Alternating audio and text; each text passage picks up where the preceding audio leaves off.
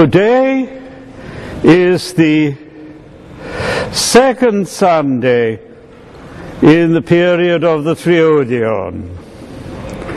The second Sunday on which we are preparing for the great fast. We call it the Sunday of the Prodigal, but we could also give it a different name. We could call it the Sunday of the Great Feast. Is it not paradoxical? Is it not surprising that when we are preparing for the fast, we are given a gospel reading about a feast? When the prodigal returns home, the father says, "Get the fatted calf and kill it. Let us eat and celebrate." And we are told there was a feast with music and dancing. Now, this is not a chance coincidence.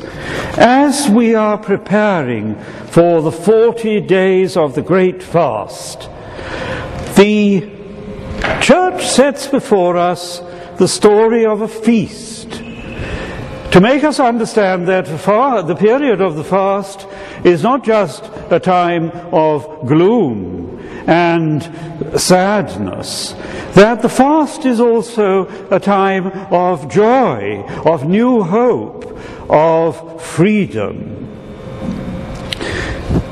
In fact, today's gospel, the gospel of the prodigal son, or the great feast, is exactly a gospel that speaks to us of the love of God, of his patience, of his forgiveness, of his joy when we return home.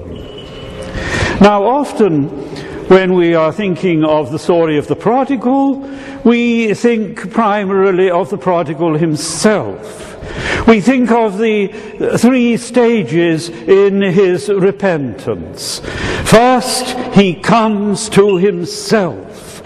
So we begin the repentance of the prodigal with a moment of self-understanding, when he realizes that he is alone, that he is in exile, that he is far from home. And he feels a great despair and loneliness. But that is not the fullness of repentance. Repentance is not just to see what is wrong. It is to see how, by God's grace, it might perhaps be set right. And so the prodigal comes to a second stage in his repentance, when he comes to new hope. He says to himself, "I could go home. I do not have to remain here alone in exile. I could return home again."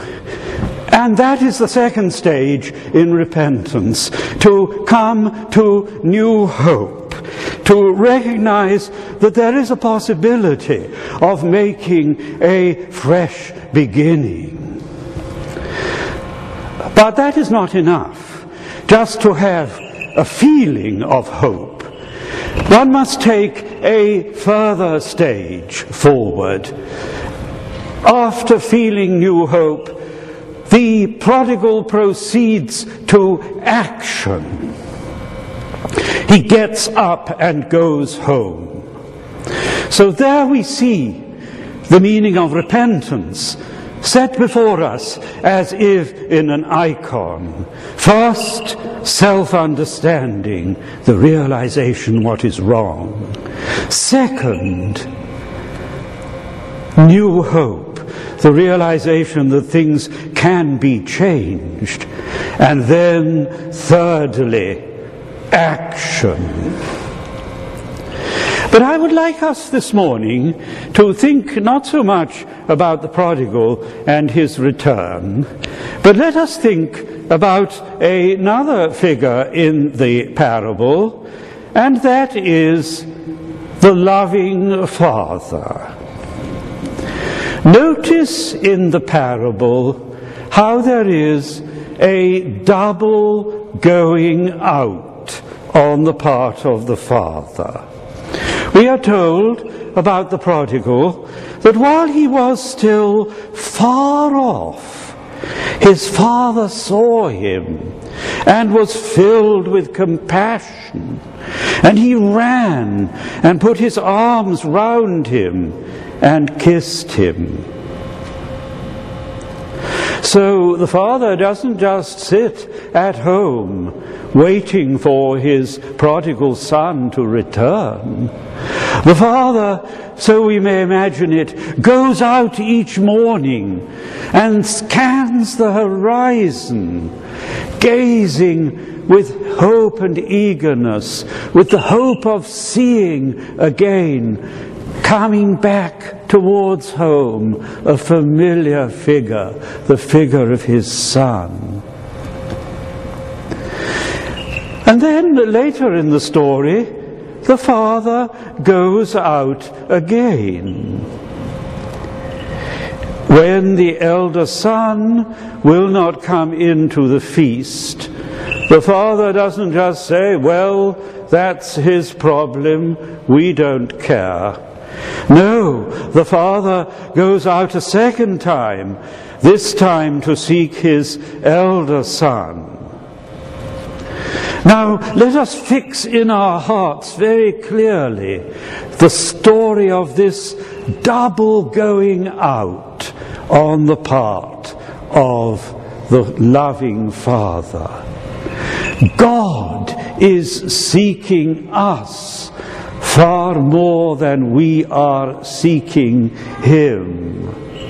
God does not just come out to meet us halfway. He comes out far more. If we take one step towards Him, He takes 100 towards us. So today's gospel is not just a story of repentance. It is a story of the way in which our repentance is accepted. It is a story of the loving Father and how He goes out in search of His child, and how He loves both His children, both the one that went astray and returned, and the one who remained at home. Let us notice in the story that the father does not wait for the prodigal to say, I am no longer worthy to be called your son, treat me like one of your hired servants. The father will not let him finish the sentence.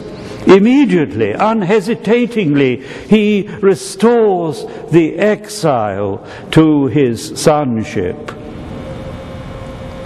Nor is this all. The father not only accepts his son back, not only restores him to his inheritance, but he accepts him back with an unbounded, all-embracing joy. Bring out the robe, he says, put on the ring. The dead has come back to life. Let us feast. So what we see vividly in today's gospel is not just the repentance of the prodigal, but the love of the Father, love without limits. Now the question before each one of us as we begin Lent is not just, what does God mean to me? We should reverse the question. What do I mean to God? And the answer is, very much indeed. We mean to God far, far more than ever we could imagine possible. The meaning of today's parable, the message written on every page of Holy Scripture, is this: God loves us.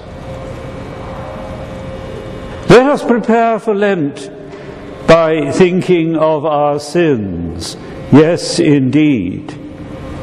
But far more profoundly, let us begin by renewing our sense of the divine love. It is said of the prodigal, while he was yet far off. Is that not true of us? We are far off from our true home. But God runs out to meet us. He puts his arms round us. He unites us to our home. He invites us into the feast. So this is the deep meaning of repentance, to accept the invitation of the loving Father.